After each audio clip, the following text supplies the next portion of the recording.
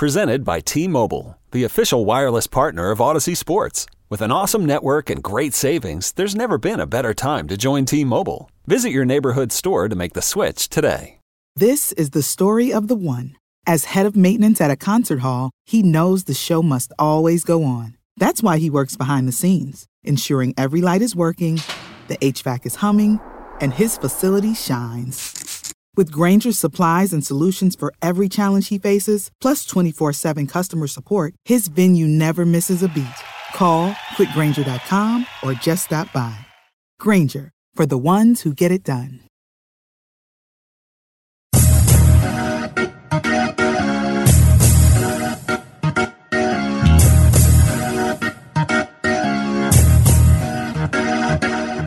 Hello, and welcome back to the Over and Back Classic NBA podcast. I am Jason, and with me as usual is Rich. Hello, Rich.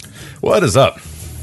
Not a lot. Just, enjoying the array of 50-point games that we're getting in the NBA this season. Every time we record a new episode of this, there's a bunch more that are happening in 2019, and gives us something that we're looking forward to talking about once we get there. But right now we're in the post-merger era of 1975 to 1986, talking about the 50-point games of that era, where it becomes I think the theme for this one is going to be there's no dominant player, and 50-point games are going to increasingly become more rare before we start getting a bunch from guys like Michael Jordan and Dominique Wilkins. Absolutely, yeah. It's going to be an era of fun names, like different names that we maybe haven't talked about before. But like you said, there's not really like a one guy or a few guys that really dominate it. And the ones that are pretty high on the list aren't necessarily ones that you would consider all-time greats in the same sense that like before we had talked about your Wilts and your Rick Barrys and your Jerry Wests and your, Elgin Baylors and those sort of types. This time we're going to talk about like Adrian Dantley, who Adrian Dantley is a great player, but is he, an all-time great? Not on the level that those guys are. So it is definitely a unique era in that sense, but it's a fun era too, because there's a lot of players that we maybe don't have other opportunities to talk about that fit in perfectly in this show. Right. And as you mentioned, the guys who have the most during these years, Adrian Dantley, George Gervin, Bernard King each have 6 50-plus point games. Bob McAdoo and Pete Maravich all have 4, and all these guys are excellent players, great players, but none of them really, other than maybe George Gervin, is really like someone you would think of as like a top 50 all-time player. They just right. Exactly. It's not that level of guys who are getting these, which is definitely interesting. And yeah, in this era, there are 67 total 50-plus point games over these 12 seasons. And they account for 0.58% of all games are 50-plus point games. And if we look at this from the other eras that we're talking about in our show so far, so from 49 to 61, it was 0.94% of all total games. This is, by the way, regular season, not counting postseason rates. Then from 62 to 66, which of course the Wilt Chamberlain dominant era, 7% of all games were 50-plus point games. Obviously, Wilt accounting for most of that. And then the last show we looked at, 67 to 74, 1.06%. So definitely lowering the rate, but still pretty frequent. But here we go. That's going to be cut basically in half to 0.58%. So I find that kind of interesting. Part of that is, we're growing into, but I was going to say we're going to have more games, but that's actually not really true, because we're about to merge leagues and there's going to be fewer games. So interesting to, we'll talk about some of the players and some of the key things, and maybe we'll figure out a reason why there was this decline, during this era in particular, because it wasn't necessarily a much slower paced league. Yeah, it's an interesting one. I don't know that I can quite right now put our fingers on it all the way. I mean, I guess, yeah, like you said, it wasn't like there were some teams, and we're going to talk about some teams and some players and some years where the pace was still pretty high and the scoring was still pretty high. It just, for whatever reason, it just wasn't. I don't know. It's just a period where and I think part of it might be that some of the top players, your Magic Johnson types who kind of emerges in this era, your Larry Birds, of course, are not known as necessarily those types of scorers. Before we had guys like a Kareem Abdul-Jabbar, who would obviously be, an unbelievable scorer, and Will Chamberlain, of course, and guys like Rick Barry and Jerry West, who I mentioned before, guys that were known for scoring outbursts or whatever. Whereas now we're moving into an era where the top stars are, someone like a Magic Johnson, who is not going to, pour in 50 points on a regular basis. He's going to do more of the assisting, the rebounding, kind of all around game in a sense. But yeah, it is unique, and I don't know that we have like an answer right away for why that 50-point games did slow down as much as they did, because the league wouldn't get into its crawl until basically the 90s, when it would really become like, all right, now like these teams are playing for 89 points a game, and that's when it really, really slows down.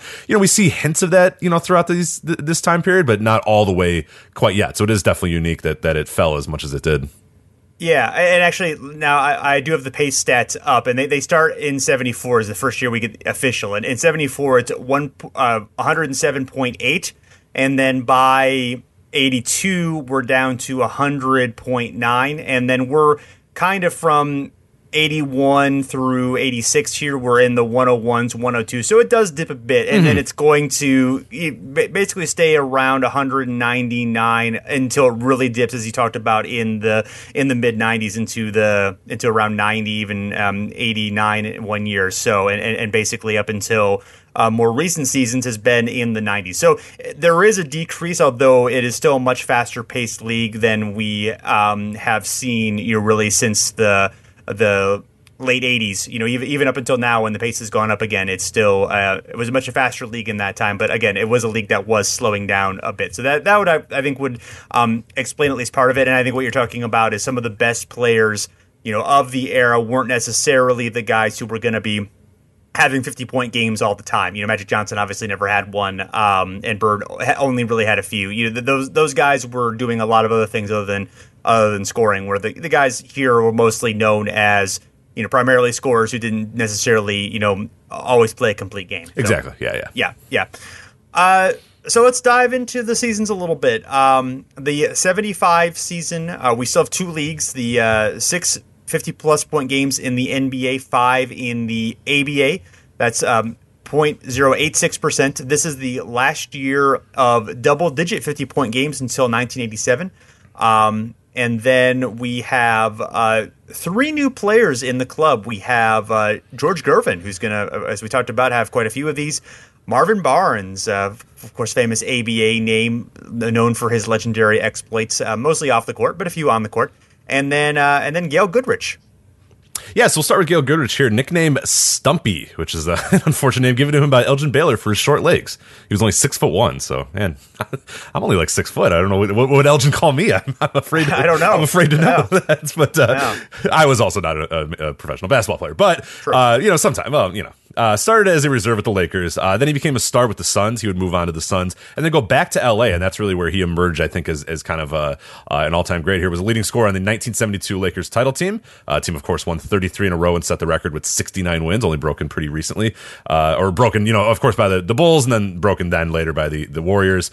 Was first-team All-NBA in 1974, oldest of one-time only first-teamers at age 30 as well, which I think is a kind of a unique stat, but I guess it makes sense that, if you haven't become an all-time a first teamer by the age of 30, you're probably not going to be. So yeah, just interesting again. That Goodrich, then 31, he dropped about 10 pounds for the 1974-75 season, got back to his college weight. So good for him. I don't know if I've gotten back to my college weight or if I ever can, but we'll see what happens there. Had a salary dispute with the Lakers in the 1976 season. Team ended up fining him $40,000 for missed time, and Goodrich later sued the team for back pay. One of the first major free agents to jump teams as well, because he then would go on to sign with the New Orleans Jazz, team with Pistol Pete Maravich. Unfortunately, he missed most of his first Jazz season with an Achilles injury. And unfortunately, as you might know while you're making that connection, they're like, wait a minute, he went to the Jazz? Yeah, yes, one of the compensation picks for the Jazz signing him ended up being Magic Johnson. So I think the Lakers were okay with that. But an unfortunate, just another one of the very unfortunate things of the New Orleans Jazz history. When he retired in 1979, Goodrich was 11th all-time in scoring and 10th all-time in assists, what I think is a little surprising as well. I would never have thought of him as being at least that 11th all-time in scoring. Definitely seems to jump out. When the Lakers retired his jersey number in 1996, he had jersey number 25. Eddie Jones, who was wearing it at the time, changed his number to number 6. So that is Gail Goodrich. Are you surprised by that 11th all-time in scoring when he retired? Yeah, a little bit. I mean, I knew he was obviously a very good scorer, but yeah, to be 11th and 10th all time in scoring and assists, I didn't think of him necessarily as having that longevity, but he was a fairly effective player, into his mid-30s. His first couple years as a reserve for the Lakers, he didn't really gain much in the contest. He was a little bit like Havlicek in that respect, where Havlicek was was very pretty deep on the bench on those loaded Celtics teams for a year or two, and then and then emerged soon afterwards. So Goodrich kind of had the same thing, but yeah, he was definitely carrying those teams. As West retired, before Kareem kind of came in. At least on the guard end, he was doing a lot of the scoring, and obviously was a pretty good playmaker too, to be 11th all time in assists. So. Yeah, it did surprise me a little bit for sure. Yeah, and then of course, as we mentioned, the New Orleans Jazz, signing him. Hey, we got this 5-time All-Star. We're teaming up with Pete Maravich. Things are going to go well. Yeah, give the compensation pick to the Lakers. Who cares? And then it's Magic Johnson, which is one of many unfortunate things that the New Orleans Jazz went through in their era. But again, at the time, you can defend that. I mean, Goodrich was slowing down a little bit. Obviously, he was 32 after been playing for the last 10 years or whatnot. But for the Jazz to try to put him together and try to make one last thing, and then of course he has his Achilles injury. Pete Maravich goes through his injuries and stuff. So on paper, I get it, but yeah, it does in hindsight look kind of bad because Magic Johnson ended up being that pick. So if the Lakers chose someone crappy, then nobody would care. But if it was they picked Magic Johnson, so yeah, and the competition wasn't necessarily their choice. I mean, that was kind of chosen for them too. Exactly. Right. Yeah. That was in the infancy of free agency. The commissioner was, making those decisions. I mean, sometimes the teams did agree on something. Sometimes it was the commissioner who ended up making the ultimate decision. So, and they weren't excited about having guys be free agents. So the commissioner's penalties ended up, being the competition ended up being pretty heavy in a lot of cases. Yeah. Thankfully, in sports, though, we have gotten over that, and now owners are perfectly happy with players being free agents and compensating them for what they deserve and making sure that they get as much of a slice of the pie as they deserve. So thank God we are over those the stripes between management and labor. So absolutely, So this was going through some of the games of this season. Kareem Abdul-Jabbar had 2 in January of '75. His second was the last 50-plus triple-double in the NBA until the 2017 season. This was the last 50-plus point game of his career. This was the 10th of his career. He was still with the Bucks at this point, so he never did it with the Lakers. And at the time, he was one of only 4 players with 10-plus, 50-plus point games along with Wilt, Baylor, and Rick Barry. So he had 50, 15, and 11 in this game, also 3 blocks.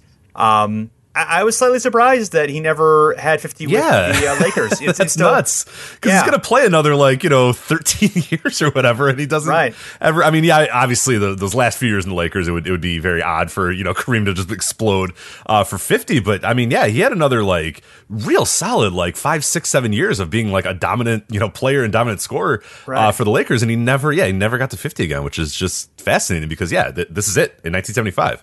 As a member of the Bucks, it's just that blew my mind. Also, the last 50-point triple double until 2017 too. That blew my mind that nobody from 1975 until 2017 could do it. That's just for whatever reason, I don't know why. I was just and then for it to be Kareem, that's the guy who did it. Is just I don't know. Of all the all the combo guards and all the small forwards and guard forwards and all that stuff that would get 50 that we're going to talk about over the next few episodes. For Kareem to be the last one until 2017, I don't know, for whatever reason that surprised me.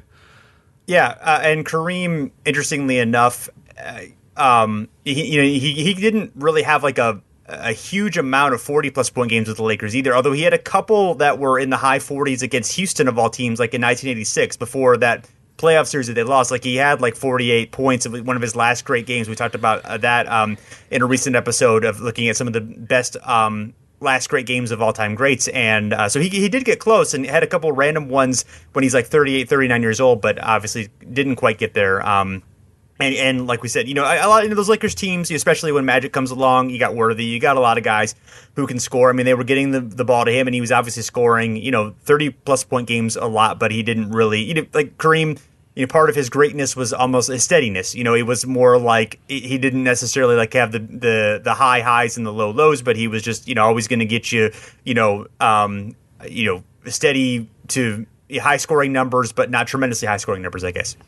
Yeah, for sure. No, definitely. Yeah. Next, we got Rick Barry in January of 75, 55 points. He also had 5 rebounds, 5 assists, and 7 steals, which set a NBA record for steals in a 50-plus point game. Of course, steals only recently being tracked by the NBA. I believe this was the second year that was the case. Jordan would break this record in 1987. This was his 20th career 50-plus point game and his first after age 30. So, we talked about a lot in the last episode because he had he had the most 50-plus point games in the previous episode, but again, I think higher up on these boards than I'd really appreciated before we really dove into this.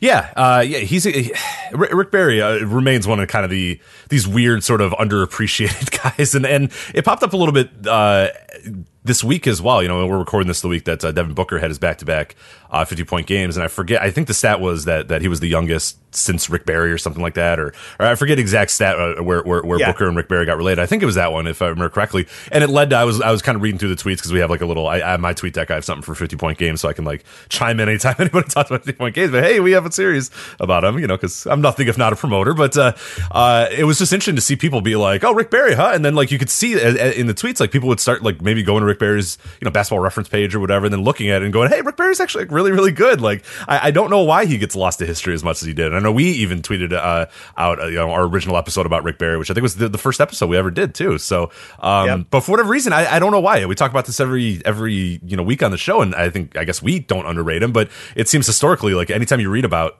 Rick Barry, it seems just it historically just doesn't get maybe the love he should get as a scorer too, as not only just like kind of an all around player, but a really, really great all time scorer. Yes, and of course this was during the year in which he won his only championship with the Warriors. This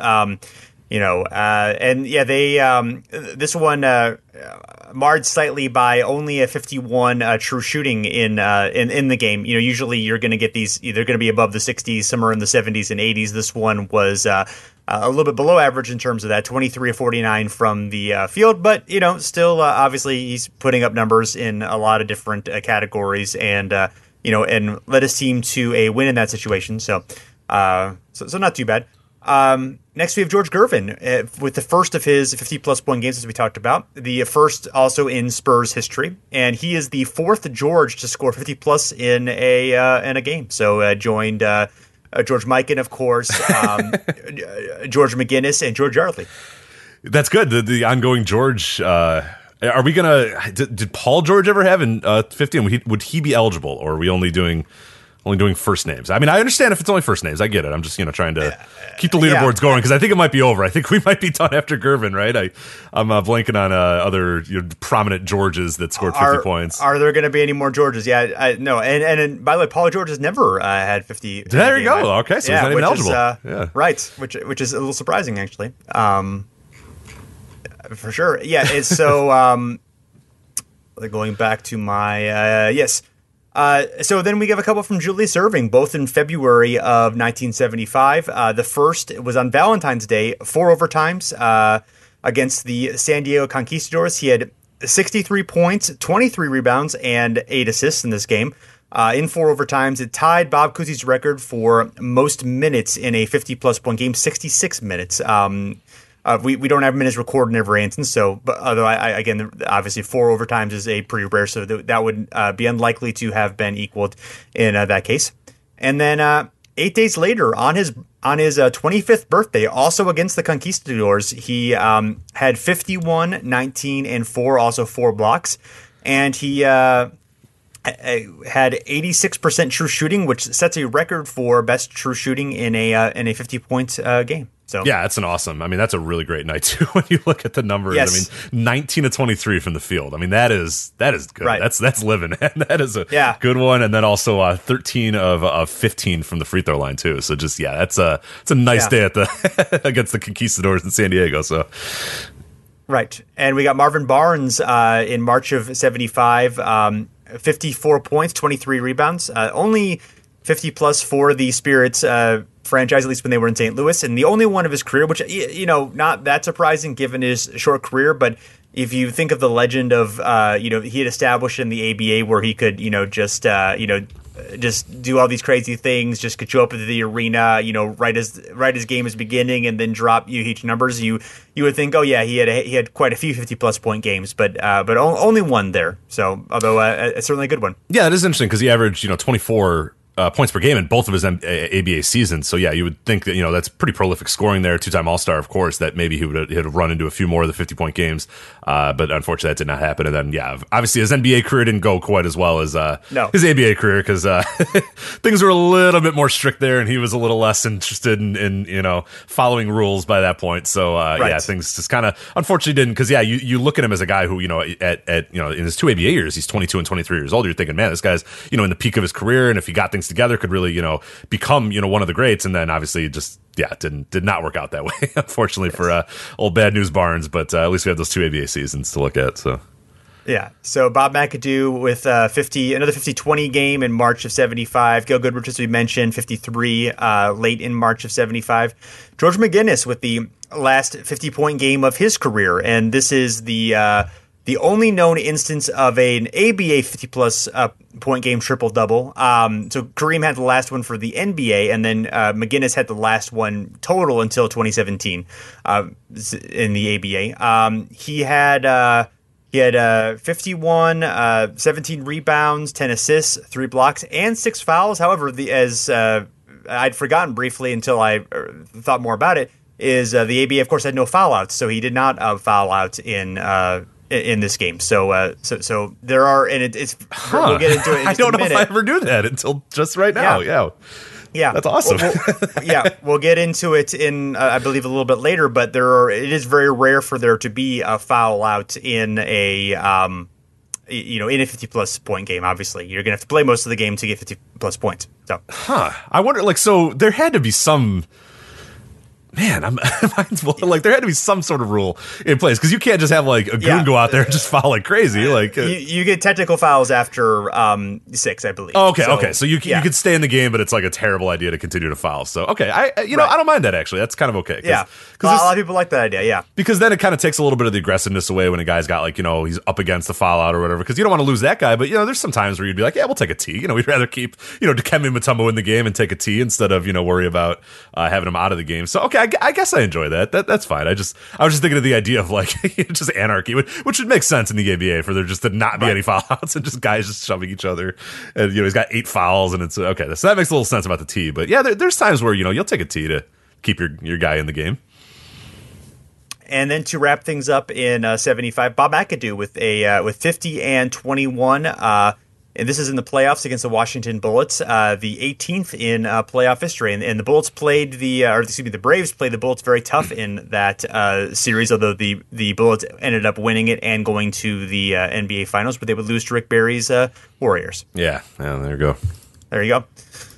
All right, so new year, a final year for the ABA, 1976. We have 3 50-point games in the NBA, 2 in the ABA. We are down to 0.48%, which is a pretty dramatic decline there.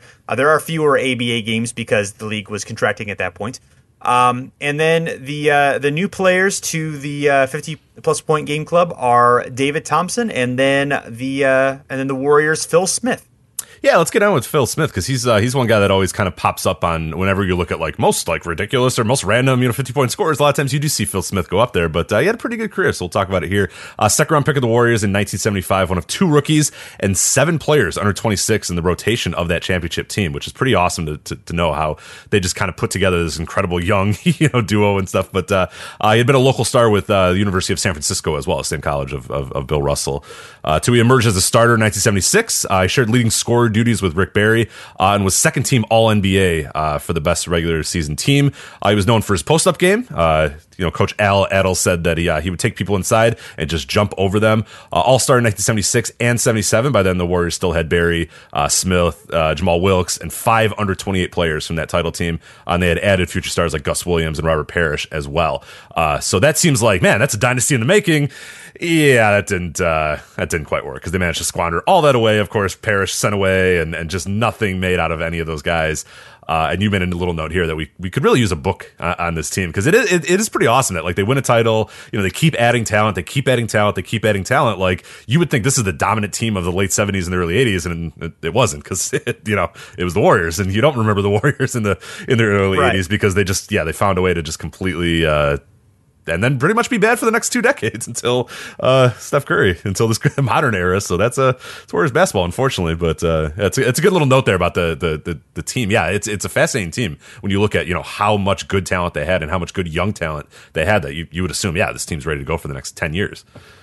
Yeah, Barry obviously was getting older by then, so he wouldn't necessarily have been able to carry them, but they had other guys, Wilkes, obviously, who went to the Lakers in free agency, and, some other guys who they lost. They certainly seemed to have the talent where they could have been, competitive for quite a long time. And even in 77, there were so many good teams of that season. I mean, obviously the Blazers get so much attention there, but the Warriors were really good. The Sonics were emerging a bit. They would obviously get really good the next year and go to the finals. There was a lot of teams. I always say that, breaks of the game definitely could have been written about several teams of the late 70s, because the Blazers were a fascinating team, but there were so many other fascinating teams of that era as well. And it's about the NBA as a whole. So he dives into a lot of those stories, but the Warriors are definitely one that, there's so many interesting players that kind of pass through there, and such an interesting story, of that team. And I think Barry, as we've talked about plenty of times, is a guy who, his career could use so much more exploration, because it is fascinating in so many ways. Absolutely. We'll get back to Phil Smith here. He unfortunately ruptured his Achilles tendon before the 1980 season and was really never quite the same after that. He played 4 more seasons with the Clippers and the Sonics. Al Aldos, who we said again, his coach, said had it not been for the Achilles injury, I really believe that he would have been one of the greatest players in the game over time. Unfortunately, Phil Smith died of cancer at age 50 in 2002. He had a 5-year battle with bone marrow cancer at that point too. And then real quickly, you got this from the San Francisco Gate, sfgates.com. His former USF coach, Bob Gallard, finally recalled a humorous incident that in 1975 when Smith was wed to his college girlfriend, Angela, who he met at USF. It was a rare hot day in San Francisco, and he was about to take his vows. Smith passed out and had to be propped up by his Warriors teammates, which is awesome. Gallard says, I couldn't stop laughing. I told him, Phil, you've made every clutch shot, defended the best scorers to become the go-to guy. Now here, all you had to do was say, I do, and you fainted. And he just looked at me with that sheepish grin. So that's pretty awesome there. Yeah. I like the getting propped up. Like, was he awake, or was he just kind of like, that's a slow woozy, just need some help standing up, I guess, yeah.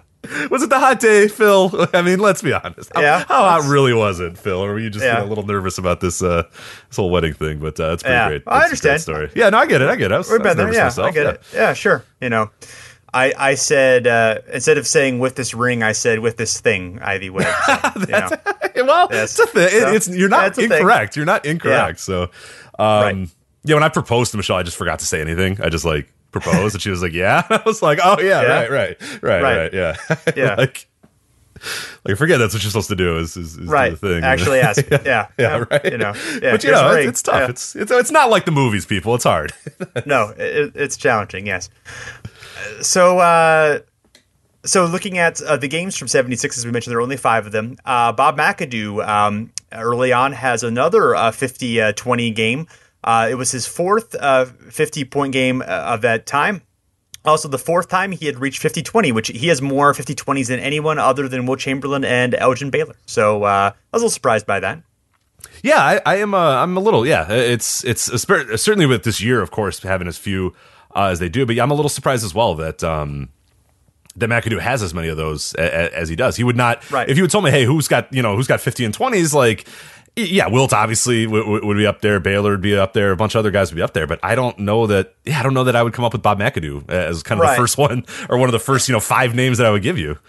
Yeah, and I guess I think of McAdoo as more of an outside big man as opposed to an inside big man. Although obviously on defense he's guarding. He's going to be closer to the rim than he would be on offense. Right. A lot of the offensive rebounds, but yeah.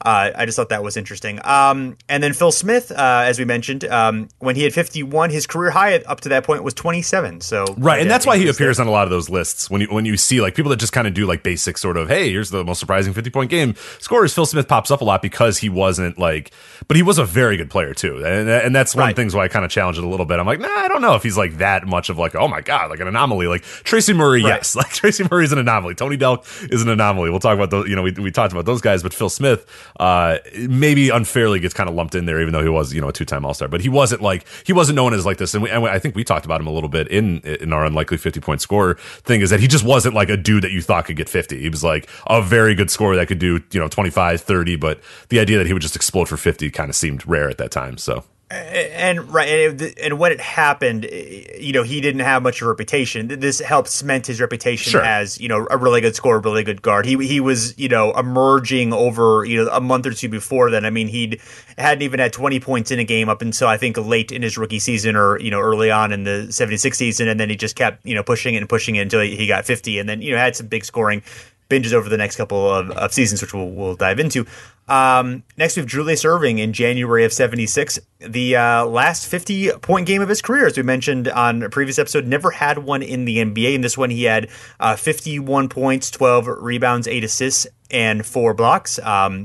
This is against the Spurs, actually. And this was, again, in the ABA in the last season of the in the ABA. And then David Thompson, January of 1976, his first of his career. This is the last ABA 50-point game in its history. And then he had 50 points, 0 rebounds, 4 assists, and 3 steals. It is the first that we have in our database. Now, we don't have rebounds for some of the games, so it's possible that it happened otherwise, but it's the first that we know of where there were no rebounds. And he was a 17 of 20 from the field and 16 of 19 from the free throw line. His true shooting percentage was 88%, which is at the time was the best in history. He had just eclipsed Julius Erving's mark that was set earlier in the year before then. I think Will Chamberlain had set a record. So and that would last until 1995. Yeah, it's an awesome game he had too.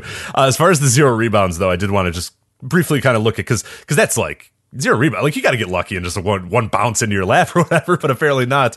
Other ones, Damon Stoudemire in 2005 had 54 points, 0 rebounds, only 1 assist too. So Damon was just going out there to feast. He wasn't looking to do anything else, which is weird considering it's Damon Stoudemire. Like, how did you not get more than 1 assist? Like, aren't you the point guard? But whatever.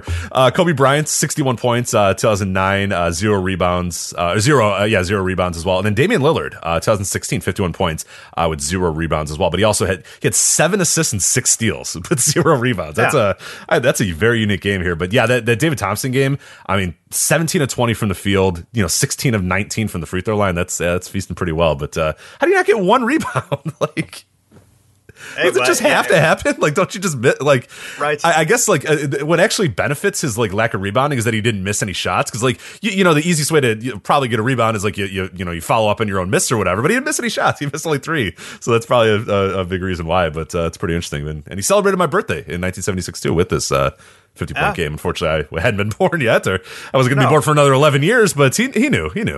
Hey, he knew. He knew. He knew that someday, you were going to be around. He wanted to celebrate that. Well, thank you, David. I appreciate it. So. Yeah, he very much so. And then Bob McAdoo, last 50-point game of his career, 52, 11, and 3. And then because of McAdoo, the Braves actually have more 50-plus point games than the Hornets, Grizzlies, Pelicans, and Clippers, if you consider since 1980, and Raptors, and as many as the Mavs, Wolves, and Sonics, not counting the Thunder, in all of their histories. So that's unbelievable. It's ridiculous. Yeah, right. So that's kind of funny how that worked out.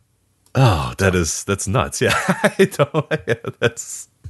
Buffalo Braves, but I guess it makes. I mean, it again, like we said, it makes sense because like the Hornets really kind of come up in an era where it's pretty slow. These days, they should be catching up a little bit now, but they're a lot of those teams are not great right now. But yeah, the Pelicans should have a few more. But I get with their weird history. Never mind. I don't want to get into the Hornets Pelicans thing. We're not going to do it right now. That's fine. We're not going to do it right now. We're not going to do it. But the Sonics should have more. The Wolves should have more. And the Mavs should have more. That's all I'll say. So right. All right. Fair enough.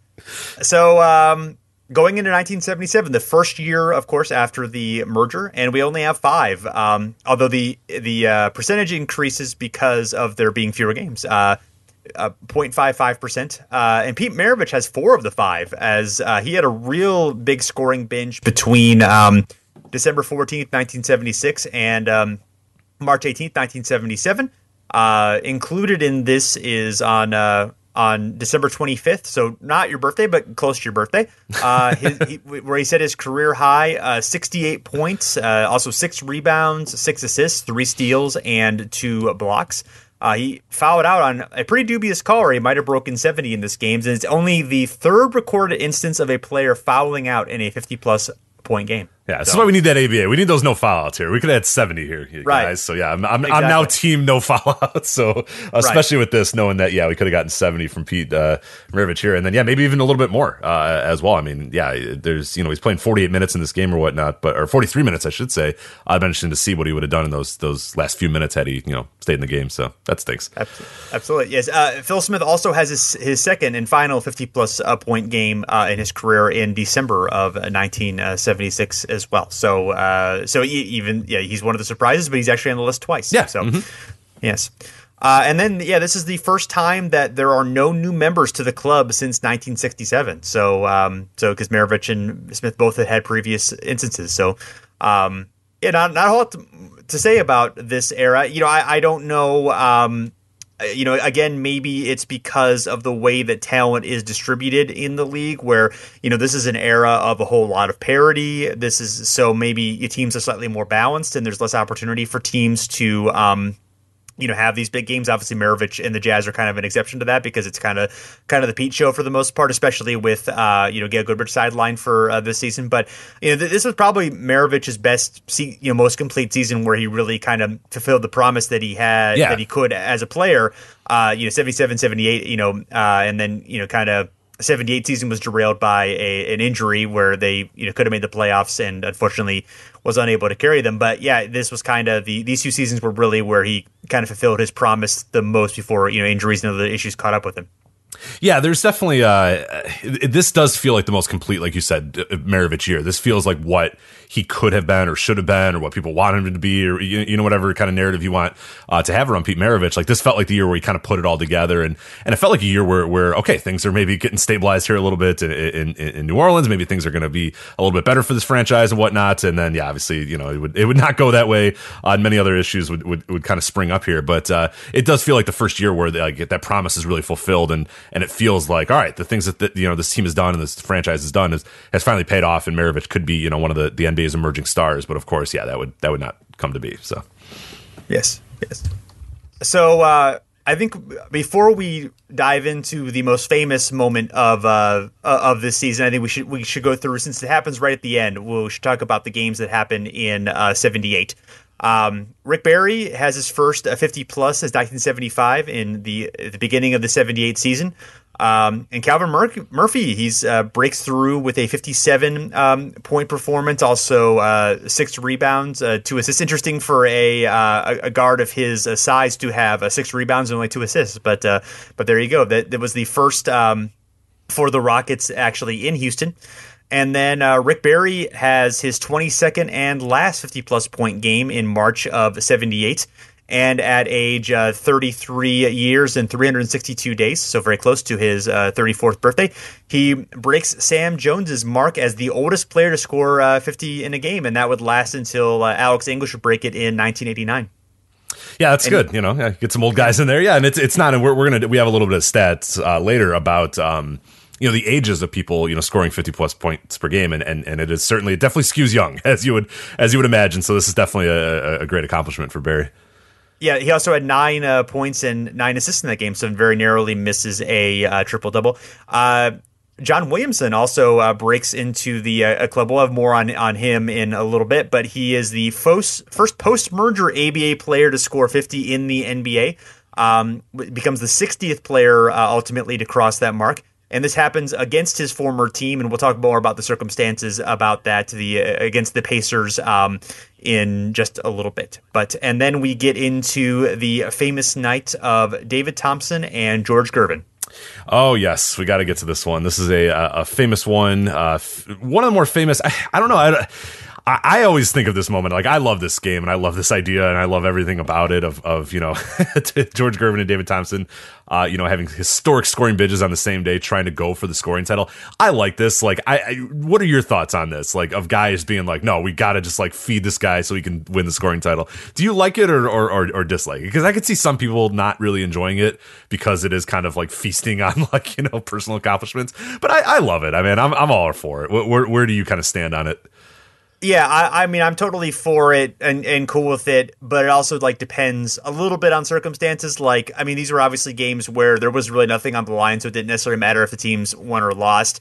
When you're getting to the kind of point where like your team is fouling in situations that don't make sense, so you can get another possession, so you can get. Is there a recent example you're trying to bring up here, or what are we discussing? Maybe here? There might be some examples of that. We get it.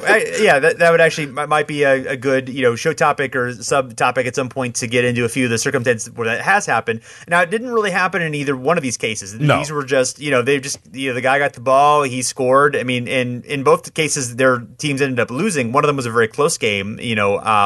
And it was competitive down the stretch. The other one was more of a blowout. But I mean, I think in either one of these cases, I don't see anything wrong competitively in that situation. I think if you're trying to, pervert the spirit of the game in some respects, I don't think just like giving it to a guy and say, hey, you score and let's do this is inherently doing that. But there are times within that strategy you can do things that you kind of take away from it, which I think would be bad. But yeah, I don't have any issues with how either one of these things went down. I think in the context, it was perfectly defensible in both cases. Absolutely, yeah, and so we'll get into these here a little bit. They were 14 points apart going into this day. Thompson 73 points for him. Nuggets were in Detroit for a day game. No TV crews for what seemed like a meaningless game on the same day. So John Havlicek was playing his final game as well. So they decided, that's the thing we want to get some some publicity on. And who cares about this Nuggets Detroit Pistons game? And I get it, but. It didn't work out, unfortunately, because there is no footage of this game, which just absolutely stinks, is that we can't see this one. His coach, David Thompson's coach, Larry Brown, talked to Thompson before the game and asked him if he really wanted to go for it. Thompson said he just wanted to play, and whatever happened would happen. Well, what happened was Thompson had 32 points in the first quarter, setting an all-time record, and 53 points in the first half. So it seemed like, hey, you know what? At this point, let's just go for the record here. Let's see what we can do here. He went 13 of 14 from the field, being blocked on one dunk attempt. He was 6 of 6 from the free throw line in the first quarter. He made 20 of his first 21 shots. He was absolutely on fire. He played 43 out of 48 minutes. He said, when I came out for those 5 minutes, my teammates would treat me like the way baseball players treat pitchers throwing a no-hitter late in the game. They wouldn't talk to me. They wouldn't even sit near me, fearing some sort of basketball voodoo jinx. So that's pretty awesome. A crowd of 300 people. 300 people showed up at Denver's Stapleton International Airport that Sunday night. Bob King, executive VP of the Nuggets, was the first to greet David Thompson and Larry Brown as they exited the plane. Carl Scheer was there as well. As I was walking down the runway, microphones and tape recorders were being thrust in my face, Thompson said, I just feel great being associated with a player like Wilt Chamberlain, he said, as signing autographs on all sides. So, of course, he gets that big 73 points. He gets the scoring title, so he thinks, kind of. He's feeling all nice and good and feeling all great and all right. Yeah, like had a hot first quarter, a hot first half, scored 73, all-time great scoring binge. But there's another game going on. George Gervin is going to play in New Orleans in the Superdome, and he is going to score 63 points. Doug Moe was the coach of the Nuggets, of course, and of course he and Larry Brown were close friends and rivals. Gervin needed 53 points to win the scoring title. He missed his first 6 shots, so he kind of assumed, this isn't going to happen tonight. Sorry, guys, not working. But then Gervin says that Pete Maravich, injured and on the bench, was cheering him on and wanted him to break the record. So Gervin would go and break Thompson's record for points in a quarter with 33, and also had 53 by halftime. Thompson said he tried to get the game on the radio, and once he heard that Gervin had 53 points by halftime, he pretty much knew it was all over. Once Gervin had 59, he asked the coach if he could get a few more just in case they miscounted, which I think is an incredible story. So then he got, of course, to the 63. So I love that because there's a little mini doc that you link to. I guess we could try to link to it in the show doc as well, where Gervin says like, I got to the 59, but I wasn't sure if they miscalculated. So he asked if he could just get just a few more points there just to make sure. So that's how he gets to the 63, which I find an incredible story here. here. Gervin took 49 shots in 33 minutes, which is 1.48 field goal attempts per minute, even more than Wilt's 100, which is at 1.3. And both Gervin and Thompson, we should say, were inducted into the Basketball Hall of Fame in 1996. So fitting that they came in together as well. But yeah, this is an all-time great game and an all-time great basketball moment to me too. It's awesome knowing these two dudes are just going at it. Would have been better if we had like TV so we could kind of see or if they're playing at the same time, so you could see them kind of go back and forth, or the announcers kind of talk about it. But still works. It kind of works a little bit too in that mystery too, with Thompson not knowing and getting in the car and everyone's like got champagne and he's like, I don't know yet. Like let's wait and see. But yeah, it's just an all time fun moment in NBA history. Right, exactly. Yeah, it would be awesome if there was footage, but in some respects, it's almost better that there isn't, just because you the can legend use your of imagination it. for Yeah, what the happened. legend of it works a little bit better. Where Gervin, kind of gets word, some whispers, hey, Thompson scored 73, or you know what I mean, like a little bit, because like if it was out in the open and they knew and everyone was on their phones, everybody was recording it, it'd be fun. But like I like the idea too, where it's just like they're not quite sure, exactly. Like Thompson's in a car, like trying to find the game on the radio, and then someone finds him and says, hey, Gervin's got like it kind of adds to the legend that maybe there isn't any TV and there isn't any radio, or there's radio for it, but no TV footage of it. Right. Yeah, exactly. Yeah, it'd be really cool to be able to, of course, have seen it and have been there, and it'd be awesome. But it's almost like one of those things where, like, if you saw, them always going to these guys and these guys just jacking up all these shots, especially like Gervin. Like Gervin just took an incredible amount of shots. I mean, he had 49 shots in 33 minutes.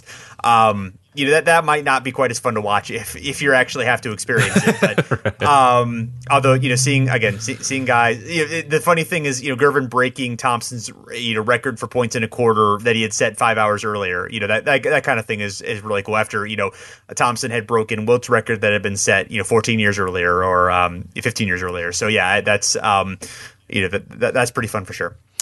Absolutely. Let's do a quick little side here. Look at some stats for this era and how they compare all time and also to 2019 as we're looking at this year. Win percentage in this era, 50-point games, 71.6%. All time, that is 72.5, so kind of right in line there. A little bit less than the all-time numbers. Compared to this year, which I think is going to be an interesting case when we eventually do look at this year's 50-point games. This year, win percentage in 50-point games, 57.1%. Like almost, yes. Like you're almost not guaranteed a win if one of your players scores 50 points, and given the streak that Devin Booker's on right now, like we could maybe see that thing get to really close to 50%. I'm hoping for under 50%, because that would just be an incredible topic to talk about. Is like you score 50 and you might lose more often than not. So yeah, and by the way, by this year we mean 2019 for the correct. Yeah, sorry, yeah, but yes, not 1978. Yeah, no, this right by 2019. Sorry. Position wise, for this era that we're talking about, these 1975 to 1986 forwards dominate a little bit here. They have 16 of these 50-point games. Also, forward guards, as designated by Basketball Reference, they have 12, and guard forwards 10. Guards, just simple guards, 10. Center forwards 8. So again, not pure centers, but kind of swingmen there. Centers forwards 8. Small forwards 3. Shooting guards 2. Centers, just pure centers 2, and then forward centers 2. So I think this is an interesting one because for the first time, really, it is not the big men now. It is now the guards, the shooters, the small forwards or whatnot. But we're going to talk about it a little bit, though, because it wasn't because they were just shooting more threes or, obviously with the 3-point line, coming in soon, or the ABA obviously having the 3-point line. It's not really that, because we're going to talk about the 3 points made in the era. They're not very high. It's just, for whatever reason, maybe less dominant big men, more, scoring from all across the court. But yeah, it has become now sort of the forward guard dominant, scoring era versus the centers really just, lop it in there to Wilt or whoever and let him kind of dominate. Those days are over. True shooting percentage in this era, the 1975 to 86, 70.86. True shooting percentage all time, 66%, and then true shooting in 2019, 71.53. So this actually falls more in line. This era falls more in line with what we're seeing right now with true shooting percentage versus what it does all time. The points, I just wanted to see how many. Obviously they scored 50 plus, but how much above 50 plus? In this era, 53.4, so just about 3.4 points over the 50-point threshold. All time, 54.1, and this year, 2019, 54.2 is your points per game average. So I find it interesting that the 2019 and all-time numbers are almost identical, and this year is about 1 point below that. But not much deviation, though. People can kind of stick towards that 50. Total rebounds in this era. We mentioned a few games where there were no rebounds. 8.9 rebounds per game in score in 50-point scorers in this era. All time 12.84. Obviously propped up by guys like a Wilt and Kareem and those sort of guys and your big men. Because 2019 we see that number fall back pretty much to what it was in this era as well at 8.5. So 8 is kind of what it was, in 2019 and what it is in this era as well. Assists per games in this era 3.7. Assists per game in 50-point games all time 4.2. And this year we see a huge little increase there with 5.8 in 2019. Now, this one was really interesting. 3-pointers made in this era, 1975 to 1986, 0.4. 0.4 3-pointers made in this era of 50-point games. All time, that number rises. Oh, sorry, go ahead. Oh, I was going to say, yeah, and obviously, up until 80, there are no 3-pointers in the NBA. There are a few, there's a few ABA games where that would qualify, but that would, pre-1980, that wouldn't be a thing in the NBA. Exactly, yeah. And even when the 3-point line is there, people still are kind of like, I don't know, it's a risky shot all the way back there. Like, I'm kind of good. So even though they had the ability to, and we talk even about these ABA games, some of these ABA games where, there were a few 3-pointers made, but it was like, 2, 1 or 2 were made. We're not that many here. All time, though, of course, this is going to rise up a bunch with, the proliferation of the 3-point line, 3.1 3-pointers made all time. And then 2019, we see that number spike all the way to 5.9 3-pointers made in 50-point games. And then lastly, average age in this era, 1975 to 86, 26.1 is your average age of your 50-point scorers. All time, 26.3. So it kind of falls right in line with where we see that. This year, a little older, 2019, 28.4 this year for 50-plus point games. So that number could go down a little bit more, again, with Devin Booker kind of coming in there, but scoring a bunch at a younger age. But I find that kind of interesting that 2019, 28.4 is your average age for 50-point games, where, 26 was kind of the norm for this era and all time as well. Yes. Also, just looking at the 3-point attempts in all the NBA games post 1980, there were only 2 instances where there were more than 5 attempts in a game, where Purvis Short and Larry Bird did so. So in most of them, there are either 0, 1, or 2 attempts. So it definitely, still fits what you were saying there, where it's extremely rare, except for a couple games where 3-pointers are making any kind of difference. Yeah, and the line's there, but people are just not doing it. Right. It's funny when you go back, like now, because your brain is so used to like our modern NBA, but you go back and watch a game from the 80s, and you'll see like a guy standing at the line, but then he gets the pass and he's like wide open, and then he like takes 2 steps up and takes a shot. And you're like, what are you doing? Like, just take the 3. But I get it. Like, it's if you're not trained that way, you're not ready for it, and you got a coach that's like, it's not a good shot. Don't do that. Like, it's just, but it's hilarious to see. Like in modern, like you would imagine the coach would be so upset if this player like had an open shot at the 3-point line, and then went in like 4 steps to like a mid-range jumper. And usually they make them because like these guys were great at mid-range jumpers, but it's just like, you can imagine, coach is throwing out his clipboard now and being like, God damn it, what are you doing? Like, take that 3-pointer. But yeah, it's just it's fascinating. Definitely, yeah. So, wanted to get a little bit in John Williamson because he's just kind of a fascinating character in during this time. He began his career as a star on the ABA Nets teams that won titles in 74 and 76. He was a burly physical guard described by Stan Simpson of the Hartford Courant as stocky and cocky. The 6'2" Super John had the muscular body of a fullback and the swagger of someone who thought he was the baddest man on the court. He had a shoot first, ask questions later mentality to scoring. And in Game 6 of the 1976 ABA Finals, he scored 16 points in the fourth quarter to seal a comeback win for the Nets against the Nuggets to give them the final ABA championship. Super John was his nickname, apparently a self-given nickname, although there are mixed reports on this. But honestly, I think I don't like the self-given nicknames. I don't.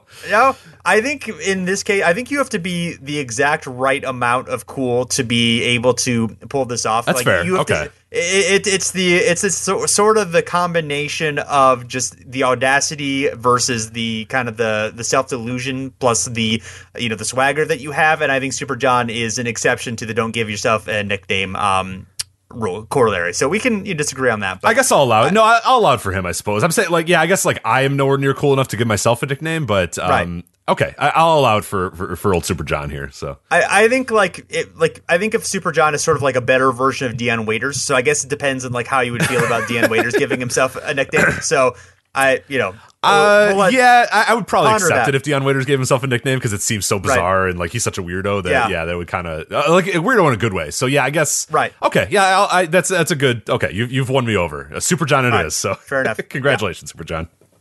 So and then in he stuck with the Nets through the merger in the NBA. Of course, they would lose Julius Erving.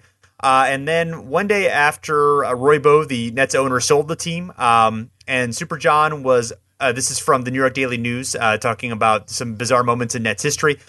Super John was unpleasantly surprised to read in the Star Ledger that he was one of the lowest paid Nets. Sitting in a stool, growing angry by the moment, he threw down the newspaper and suddenly hurled an ice pack at the unsuspecting general manager. Months later, he ended up gaining a lot of weight and was shipped to a fat farm under the care of a trainer named Jack Spratt. So some disagreements there. Then he was traded from the Nets to the Pacers, clashed, not surprisingly, with the Indiana coach Slick Leonard, walked out in the middle of a game in 1977. So in 78, he ended up being traded from the Pacers back to the Nets, who had gone from New York to New Jersey. Then this is when he went on, he had a 50-plus point game and just went on an incredibly weird scoring binge in his time with the Nets. He averaged 25.9 field goal attempts a game in 33 games, shot 45%, so not too bad. And this is a team with Bernard King, by the way, who, of course, was not afraid to take a lot of shots even early on in his career. Certainly not. But the only players who have averaged more field goal attempts in a full season. Now, granted, this is only 33 games, but still, this is looking at this list of guys who've taken this many shots over a full season. Tiny Archibald, Rick Barry, Elgin Baylor, Kobe Bryant, Wilt Chamberlain, Joe Folks, Elvin Hayes, Allen Iverson, Michael Jordan, Pete Maravich, Bob McAdoo, Charlie Scott, and Jack Twyman. So some gunners there. So some really underappreciated company in terms of, amount of shots he took during that time. And he averaged 29.5 points per game during that stretch. So interesting point in his career. Absolutely. Yeah, that's interesting. Yeah, I like those. That's a pure list of gunners right there too. That's a hell of a team. I like that team. Right. That'd be a fun little team to watch. But yeah, it is unquestioned gunners throughout history right there. So yeah, and he definitely had something against the Pacers because he also had 38 in the other game that he played against the Pacers there. So he definitely wanted to, show up Slick Leonard, I would imagine. During that we all would want to, Yeah, no, I get it. So, and then in 79, he ended up getting into a brawl during practice with newcomer Mike Newlin, of course, who would have his own 50-plus point game with the Nets there. And things kind of went sour with the Nets as he was there only until mid-1980. Then had a short stint with the Bullets as he was out of the league at age 29. He gained weight and was out of playing shape. And there's a article from the LA Times 1987 that really kind of shows he had the sad point that he reached in his career.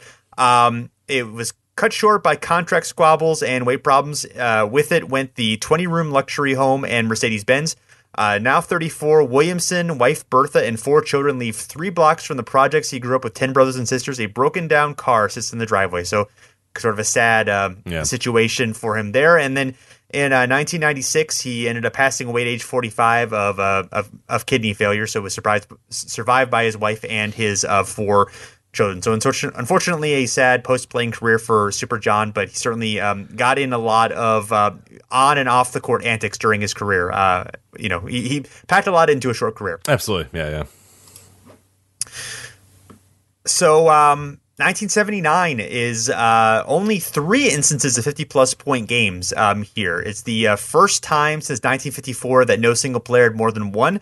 Also the fewest number of 50-plus point games since 1958, but in 58 there were only 300 regular season games. In 79 there were 902. So many more instances to not only have a few have such a low rate. And in 57, this was the lowest rate since 57, which there were 0 points, 50-plus point games in that time. So only 3. Only 3 players do so, and 2 of them are new members in the club.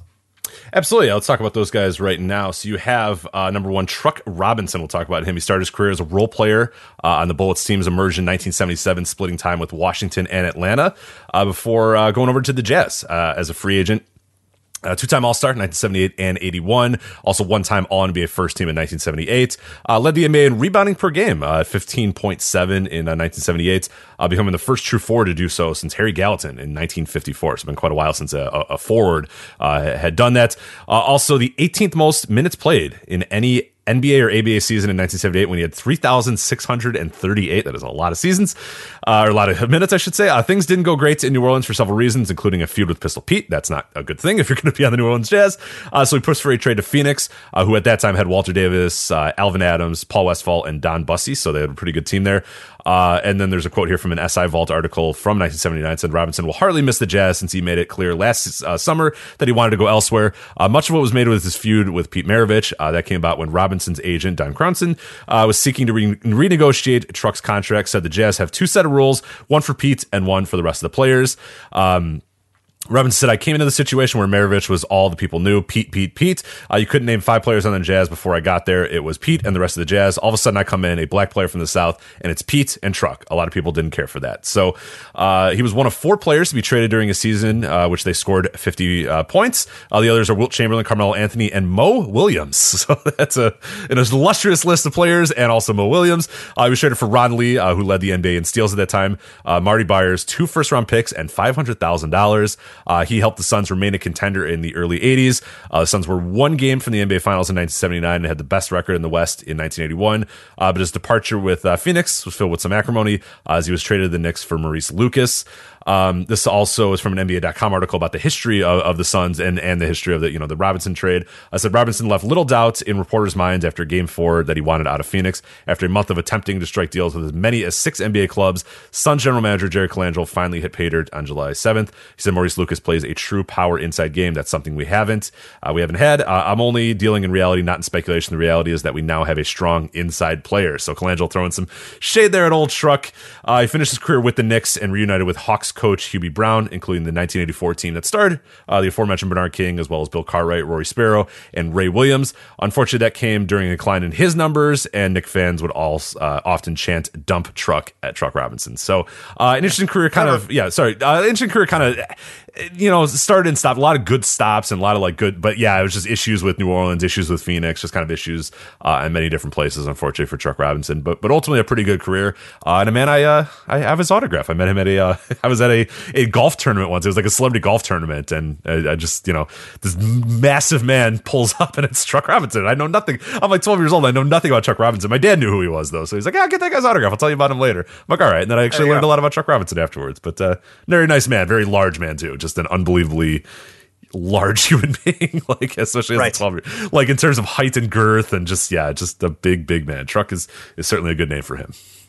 Yeah, and he was only only 6'7". He was fairly undersized for he was, I guess, a little bit like Charles Barkley, where he was short but just was massive and able to, of course, was a very good rebounder.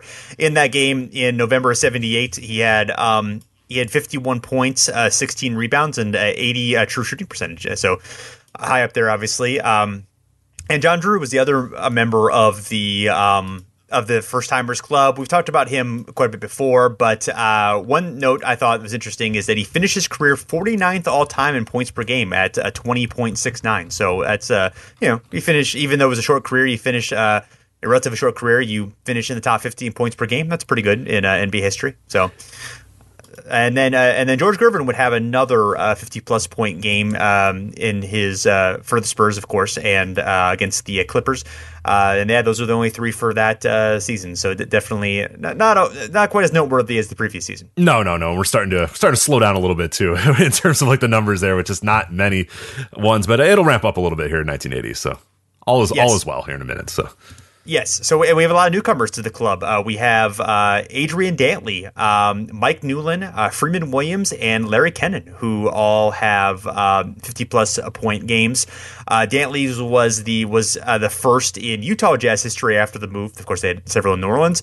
Newlands we've talked about before, happening with the Nets. And Freeman Williams also, I think we talked about in the prior episode of unlikely names to do so. He was the first for the Clippers after the move from Buffalo. And for Larry Kennan, he played for the Spurs at the time. He was known as Special K, although his other nicknames are listed as K, Dr. K, Mr. K, Big Cat, and Super K. So He was a rookie on the 1974 Nets title team, and among two trades between the Nets and the Spurs in '76, in which 8 players changed uniforms. And although the Nets were able to win a championship in '76, the Spurs had several key pieces, including Kennan, who ended up becoming part of their stout late '70s, early '80s teams. He shares the NBA record for most steals in a game, 11 with Kendall Gill, and had a very rare points, rebounds, steals triple-double. As a 6'9" forward, he was a 5-time All-Star. Very good player. His first 7 seasons averaged 19.7 points per game, 10.5 rebounds, 1.5 steals on 53 true shooting. So you kind of prorate that career. Definitely as a case for the Hall of Fame, but really fell off a cliff, unfortunately, after signing with the Bulls only at age 28 in the 1981 season. Was out of the league 2 years after. That came after he and Gervin averaged more than 20 points per game in 4 years as teammates. So not really any reason I could really find that he really fell off. In particular, obviously with players in that area, you think of drug issues, but I didn't really find anything regarding that. He just kind of fell off for whatever reason. So. No real super injury that I could see either. Just sort of faded for whatever reason. Yeah, well, the Bulls will do that too. It happens. So. It happens. Yeah, especially that era. Yeah. And then the other guys who had 50-plus point games, we talked about Dantley, and also George Gervin had his 5th of his career only at age 27. So definitely. Also, he had 55 points, 5 rebounds, 5 assists. So a lot of 5s there. Absolutely, yeah. Yes. So looking into 1981, we have 6 in that season as well. Adrian Dantley has another one. And then another first-timer new to the club, Billy Knight, who has his first 50-plus for the Pacers in the NBA. Yeah, so Billy Knight's a little bit about him. The name might ring a bell to you. We'll get to that in a sec of why most people listening to this probably know about him, but was a player as well, a scoring star, one-time All-NBA first team, 2-time All-Star for the Pacers in their final 2 ABA seasons, as well as their first NBA season. As a rookie, he helped the Pacers reach the ABA Finals for the first time in 1975. Twice finished second in the league in scoring, which that stinks. Twice the second in the league, but never as good. But was traded to the Braves for Rookie of the Year, Adrian Dantley, after a contract dispute. He then went to Boston in the big Celtics-Braves franchise swap, where the owners traded teams, and the Braves went to San Diego and became the Clippers. Only 40 games played for Boston before being reacquired by the Pacers in 1978 for Rick Roby. Did not go too great. He said, I never told people how I felt, but obviously I wasn't enjoying myself. I didn't enjoy sitting on the bench. Once it started, I always wanted to leave. And Bob Ryan, in his autobiography, said Knight was a finesse player on offense and a non-factor in every other facet of the game. He didn't defend, he didn't pass, and he didn't appear to work up a sweat, ever. So, not great, but he was named the NBA Player of the Week after his 52-point game against the Spurs. He never put up big numbers or minutes in his early career, though he played 4.5 more seasons with the Pacers before finishing up his career with some short stints on the Kings and the Spurs. He worked in the front office with the Pacers and the Grizzlies before becoming GM of the Hawks in 2002, leading their vaunted rebuilding effort, and fell in love with forwards. And unfortunately, Jason, sorry, he picked Marvin Williams over Chris Paul, but he did get Al Horford too, so. Yeah, we'll give him that. But yeah, he definitely chose Marvin Williams over Chris Paul. But hey, yeah, and Sheldon Williams over Brandon Roy. Yeah, so not Sheldon not Williams. I forgot about there. Sheldon Williams. Yeah, so well, not great. Hey, Marvin Williams is still playing and still okay, but yeah, you probably would have rather had Chris Paul, but that's fine. Yeah, that one doesn't look as bad though. I mean, now that yes, for the Hawks it still looks terrible, but it took like 5 or 6 years. But Marvin Williams got his career together pretty well. But no, he's definitely not Chris Paul. Yeah. No, definitely not Chris Paul. No. So the other players who get their first this season, Bernard King and Moses Malone. And of course Bernard would have 8 total in his career, 6 during this era. Adrian Dantley, and that was on January 3rd, 1981. Just a few days later, Adrian Dantley has 51, 5, and 7. And then he ends up, he's 20 of 25 from the field, 11 of 11 from the free throw line, and he ends up breaking Wilt's NBA record for true shooting percentage in a 50-point game. There were a couple of ABA ones that were higher. This lasts through 1995, as we talked about. And then Dantley again has 55 points just about a month later in February of 81. And Moses Malone has 2, he has 1 to cap off the season at the end of the season, 51 and 19, the first 50 of his career. We'd have 4 total, and then we'll have one in the next season, but we'll talk about that one in a little bit. But yes, so again, we have 6 in the 81 season, and then and then in the 82 season, we are new to the club, only 1 member, Ray Williams. Yeah, Ray Williams, our only one, the younger brother of Gus Williams, who we mentioned earlier on this show. He was a New York high school star. Was drafted 10th overall by the Knicks in 1977, which is good. It's good to stay home. Spent his first 4 seasons there and averaged 20.9 points per game, 5.0 rebounds per game, and 6.2 assists per game in 1980. He's one of 33 players who have averaged 25 and 6 in a season. In 1981, he helped lead the Knicks to their first 51 season since 1973, and unfortunately their last until 1989. He was joined by Bill Cartwright and Michael Ray Richardson on that team as well. Got his 52-point game in his only season with the Nets, where he had signed as a free agent. The Knicks got Maurice Lucas as compensation. You're an NBA Player of the Week during that week as well, when he scored the 52. He then spent a year with the Kings before returning to the Knicks for the 1984 season. He helped lead them to the playoffs behind Bernard King. Bernard King's antics and Bernard King really kind of being the leader of that team. He then bounced around the league after age 30, stints with the Celtics, the Hawks, and the Spurs, and one more time with the Nets. Unfortunately, though, he had a lot of post-career financial struggles. A Boston Globe profile revealed that he was unemployed and homeless in Florida. He did find work again with the city of Mount Vernon, New York, and got back on his feet, but unfortunately in 2013 died at age 58. So an unfortunate kind of end to Ray Williams' career, but I guess he got himself back on track there in the final few years of his life. But unfortunate there, but always has a few big years there, and that 1984 season definitely stands out as one that Bernard King was really the star, but Ray Williams is definitely a guy who was there and doing some good work for them as well. Yeah, and Cartwright and Choke Robinson we talked about earlier. Yeah. They had a lot of good players for this. The 81 team was kind of a fun little blip. We talked about that during our Michael Ray Richardson episode. But Williams was he was a key part of that. It looked like he was kind of an emerging star, as we said. He had some pretty big numbers early on, and then just kind of faded again later on in his career. Though he had some pretty good contributions here and there. I liked how he was tied to some of the names we've talked about earlier, like Maurice Lucas. He was also traded for Billy Knight, who's part of that Kings trade to the Knicks. Also involved Billy Knight being shipped off as well. So a lot of the names that are talked about in here are connecting with each other. Yeah, it's strange. Every time we keep mentioning like the same, like Maurice Lucas and Gus Williams and Truck Robinson, right. and Adrian Dantley's traded for everybody like every year. Right. It's just that exactly. It's pretty interesting. Yes, that's a fun one. So the games in 82, Moses Malone, 53 points and 22 rebounds in February of 1982. There's actually almost a 9-month gap between 50-plus point games. As the first one's very late in 82, and this was the last 50-20 game before the year 2000. So we got 18 years without that. George Gervin has the last 50-point game of his career in March of 1982. He was at that point. He was almost 30 years old, so I guess at that point it's sort of guys declined a little bit earlier on in his career during that era, so that makes sense. Adrian Dantley at only age 26 has his 5th 50-plus point game, and then as we talked about, Ray Williams having his in April of 82, so very near the end of the season, and he was the 70th player to cross the 50-plus point threshold. So interesting stuff there. Absolutely.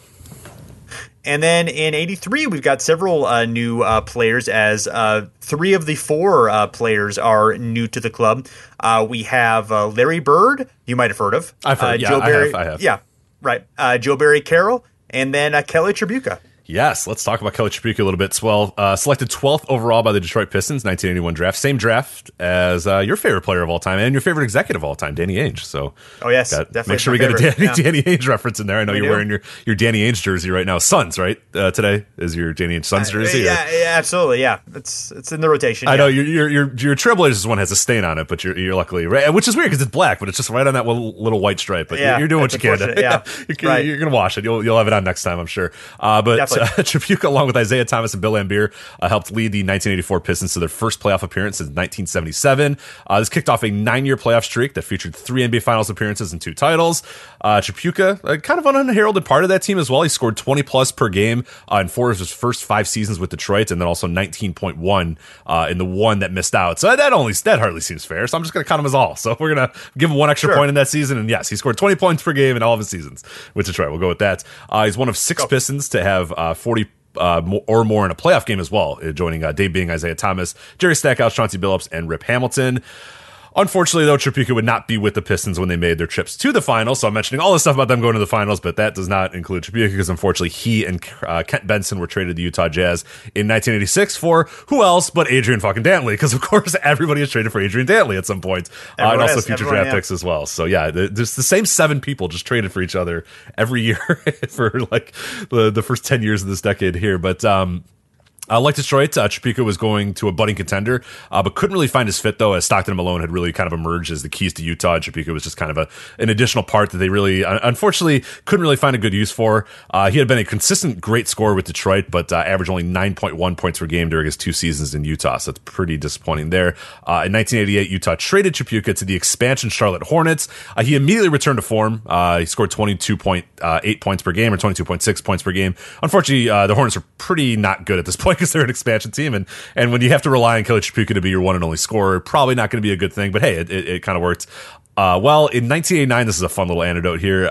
He played against Utah. Karl Malone had wrote Frank on his shoes because it was an homage to the recently resigned Frank Layden, who had just resigned a few days prior. Tripucka, who obviously did not enjoy his time in Utah, wrote Dick on his shoe. To be fair, the Hornets coach at the time was a man named Dick Harder, which is an all-time great name, by the way. Why would you not go by Richard? But anyway, Dick Harder. That's a tough one. Different time. So, I mean, yes, he was writing it to, as an homage to his coach, Dick, but I think Kelly was double dipping there a little bit, right? Like, I think it just so happened to be convenient that his coach was named Dick, but, why not go by Richard Harder? You know what I mean? Like, no one's going to ever Rich Harder. That's fine. Yeah. Why would you go by Dick? Like, unbelievable. Anyway, Tripucka retired after 2 years with the Hornets. So, yeah, he had enough of that losing there. But what's interesting, though, is, like, if you want your team to be good for the next decade, you should get Kelly Tripucka. Because, like, he'll come, he'll play, and then, like, he'll leave, and then you guys could be really, really good for a while after that. It's kind of what it seemed like the Kelly Tripucka thing was for a while there. Yes. So, a few highlights from '83. Adrian Dantley, 57 points, has his last 50-plus point game, his career high. He ended up with more 50-plus for the Jazz than Karl Malone did, which I thought was kind of interesting there. And then, as we mentioned, Tripucka, Joe Barry Carroll, and then Larry Bird in March of 1983. And he was already 26 years old by the time he had his first 50-plus game, which I thought was interesting. Of course, he started kind of late, too, so that makes some sense. But he was the 4th Larry after Larry Jones, Larry Kennan, and Larry Miller to score 50-plus in a game. So, yes. Yeah. Does Larry Hughes ever? I don't think Larry Hughes ever pops up again, so I think unfortunately Larrys are going to wind down a little bit, just like our Georges. These good old classic names, Larry and George. There. Yeah. Yes. And then, speaking of a classic name, new to the club in 1984, we have Kiki Vandeweghe and Purvis Short. Great names, all-time great names here. We'll start with Kiki Vandeweghe, Ernest Maurice Vandeweghe III. I could not find an origin story for Kiki. Do you know offhand where the Kiki thing came from? I tried like hell and I could not find it. I do not know. I'm sure that one of our listeners must know, will tell us. Please do. Us at Over and Back NBA. Let us know if you can find that one. Yeah, I couldn't find anything, unfortunately. But I like Kiki is a much better name than Ernest Maurice Vandeweghe III. But I don't know. I kind of like that. That'd be real distinguished. He has like a handlebar mustache and a monocle. He's going out to the. But I guess Kiki sounds a little bit more contemporary there. But drafted 11th overall by the Dallas Mavericks in the 1980 draft. Refused to play with Dallas at that time and demanded a trade. They did. They they acquiesced. They traded him. They traded him to Denver, and the 1981 pick that Denver gave up in that trade ended up being Rolando Blackman, who ended up leading Dallas to multiple playoff appearances, becoming one of the iconic players of the Mavericks, and 6 playoff trips with Rolando Blackman. So a pretty good deal for both ends then, I would say, because of course Kiki Vandeweghe would kick off and become a really good player all time for the Denver Nuggets as well. The first of Kiki's 50 points, career high 51, came in the highest scoring game in NBA history, which we talked about many times. 186-184 triple overtime game against the Pistons. His next 50-point game came January 1984 in a 163-155 win over the Spurs, which at that point had been the highest scoring regular season game of all time. We're going to get into a little bit more of these Doug Moe Nuggets here in a little bit with Alex English, who pops up next year. But yes. You mean regulation games? Regulation, so not regular season. Sorry. game. Regulation games. That's what I meant to say. After this, Vandeweghe moved to Portland in 1984. He teamed with Clyde Drexler to form a formidable Trailblazers team. Unfortunately, he had a career-altering back injury in 1988 and lost his starting job to Jerome Kersey. Then obviously Portland would go on to make their NBA Finals with Rick Adelman and whatnot. And Kiki would unfortunately not be a big part of that, of course, because of his injury. And despite his great career, he may be well known, or a little bit more known even to a lot of people listening to this, as an executive. He was the Nuggets general manager through the Carmelo Anthony era, and spent some time as the New Jersey Nets GM as well. And today he is the executive vice president of basketball operations for the NBA. So I think you only hear about him when there's suspensions going down, and I think he's the guy that has to rule on the suspensions, and I think he also rules on some other different plays and stuff. But you hear his name every so often when Draymond Green gets suspended, and he's the guy that has to hand down that suspension. I think that I remember Kiki getting a lot of mention during the Draymond Green is kicking everybody in the nuts thing going on a few years ago. Yeah, where Kiki had to rule on, all right, how are we going to suspend this guy for continuing to kick people in the nuts? Which appeared to be unintentional, but had happened far too many times to be completely ignored. So Kiki had to get down and decide how to suspend him for that one. So when you think of people kicking each other in the nuts, you think of Kiki. Right, exactly. So it worked out pretty well. Yeah. So. Right. Yeah, so Kiki's first 50-plus point game actually was 51, 9, and 8, so flirting with a triple-double there. Purvis Short had one in January of 84, 57, and 15. This was the first of his career. We talked about him in our unlikely players to have 50-plus episode. And then Kiki had a second in January of 84. And then Bernard King has a couple in back-to-back games in January 31st, 84 and February 1st, 84. And was the first for to do so for the Knicks in 1968, and then becomes the fifth player with back-to-back 50s, along with Wilt Chamberlain, Elgin Baylor, Rick Barry, and John Brisker. Some others have joined the list. We'll be compiling that whole list sometime in the future, because it's definitely an interesting one. And that's pretty much it for the 84 season. Yeah, we're it's it's just not a lot. Yeah, there's just people aren't scoring. Yeah, we're trying. But. So 85, Moses Malone, again, 51 and 17. Always is going to have a lot of rebounds in these situations. Purvis Short has another one, 59 and 5 with an 84 true shooting percentage in this game for the Warriors. He was 20 of 28 from the field and 4 of 6 from the free throw line. So this, I think, was one of the very few where, he was 4 of 6 from the 3-point line. So this was the he was 4 of 6 from 3 and 15 of 16 from the free throw line. That makes more sense. So I like it the other way, though. I like it. Yes. That's an incredible. It's just all right, I guess he's launching. All right, let's go. Yeah, I guess so. And then Bernard King has a few more. In fact, from November of 84 to February of 85, he has 3, including the first 60-point game since 1978, of course the Gervin Thompson duel, and then the first Christmas 63rd on 50, and then joins the 5+ club with that one, and then February of 85, not long before the injury that unfortunately would derail his career. He would come back, a few years later and have some success. But at 55, 11, and 13.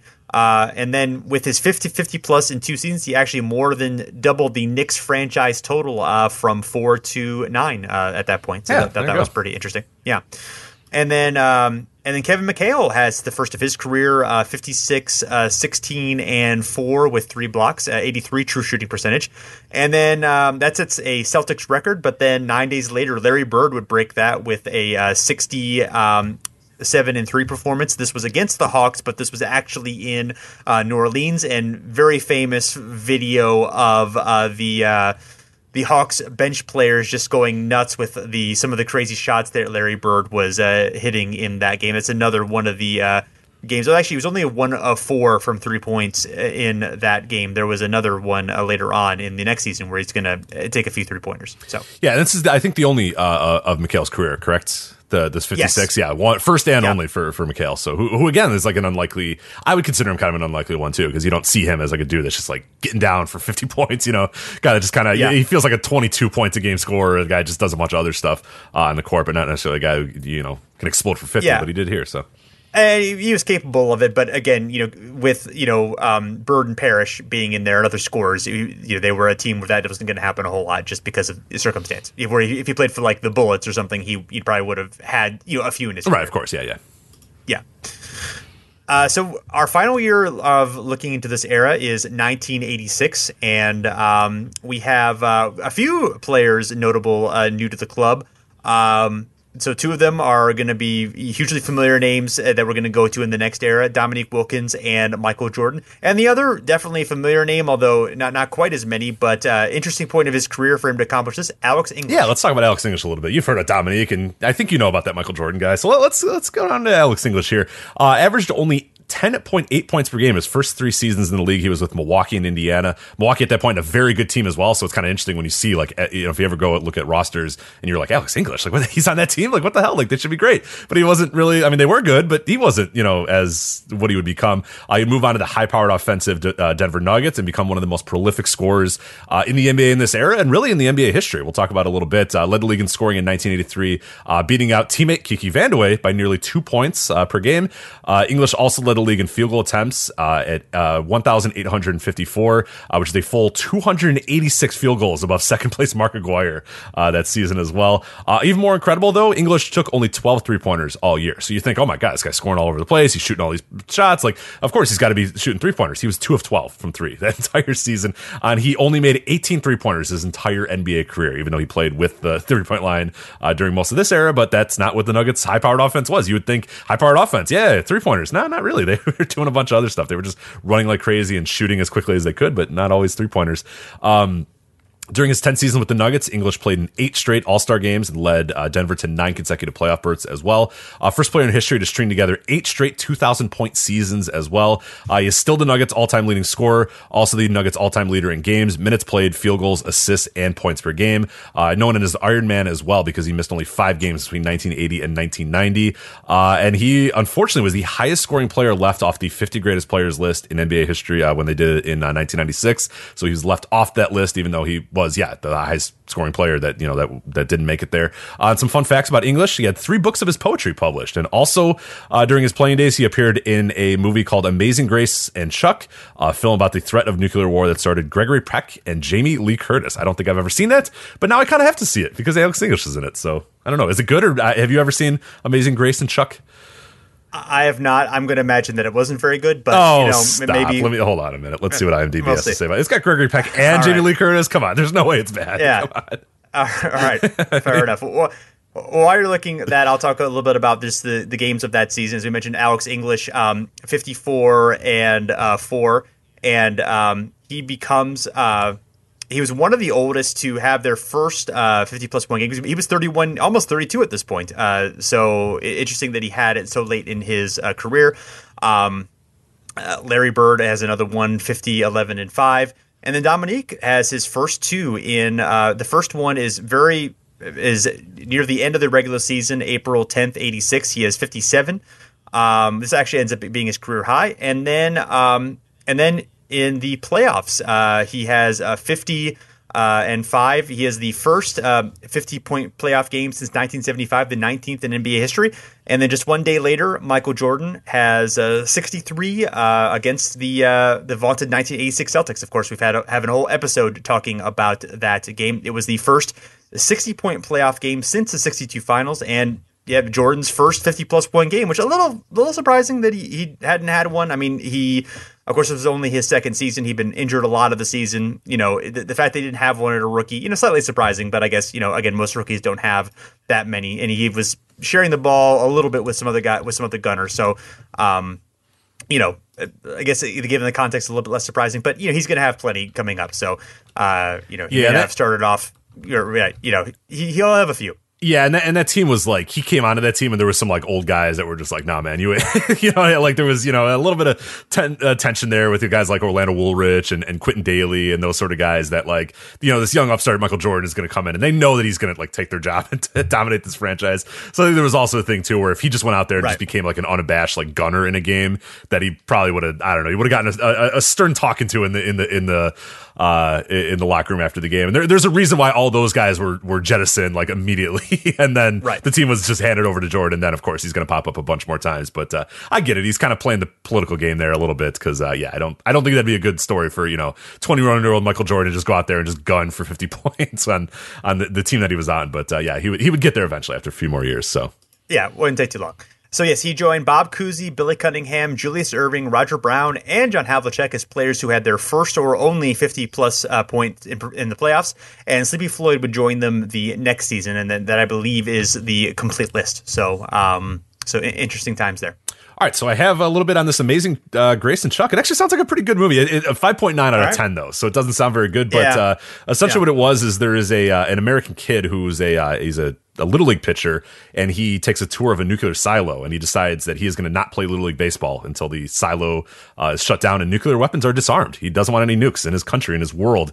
And then Boston Celtics player Amazing Grace Smith, who is Alex English, hears about this and also does the same. I'm not going to play basketball until you disarm all the nuclear weapons. And then it's kind of one by one, and there's like these famous people not doing what they're going to do until nukes are disarmed. So it actually sounds like a pretty inspiring story. That sounds pretty good. Apparently it's not that good, though. I don't know. Now I'm kind of interested about it, though. 5.9 out of 10, but it sounds like a good premise, so I'm into it. Red Auerbach's in it too, so that's good. Oh well, yeah, there you go. Fred's in it. Obviously, that's with Red and Roundball acting that he did. Yeah, I'm sure he's. I'm sure he's great. Yeah, I'm sure he's awesome. Yeah. All right, well, this is the end of this era. Of course, we're going to be diving into the Michael Jordan era pretty soon, as he's going to be amassing quite a few of these, and other players, of course, are going to join him as well in the late 80s and into the late 90s. So that's going to be fun. Hopefully, everyone is enjoying this series. You can, of course, find us at the Step Back at fansided.com, and you can also find us on Twitter and Facebook at Over and Back NBA. You can subscribe, rate, and review on iTunes, Stitcher, or wherever you listen to your podcast. We always appreciate a good rating and review and feedback from our listeners. So thanks for listening, and we'll be back again soon.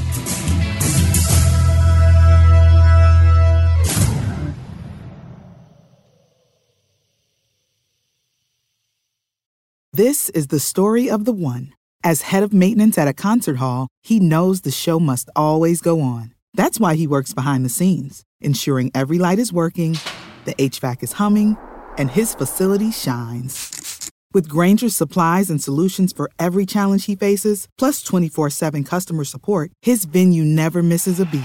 Call quickgrainger.com or just stop by. Grainger, for the ones who get it done. When you need mealtime inspiration, it's worth shopping Kroger, where you'll find over 30,000 mouth-watering choices that excite your inner foodie. And no matter what tasty choice you make, you'll enjoy our everyday low prices, plus extra ways to save, like digital coupons worth over $600 each week. You can also save up to $1 off per gallon at the pump with fuel points. More savings and more inspiring flavors make shopping Kroger worth it every time. Kroger, fresh for everyone. Fuel restrictions apply.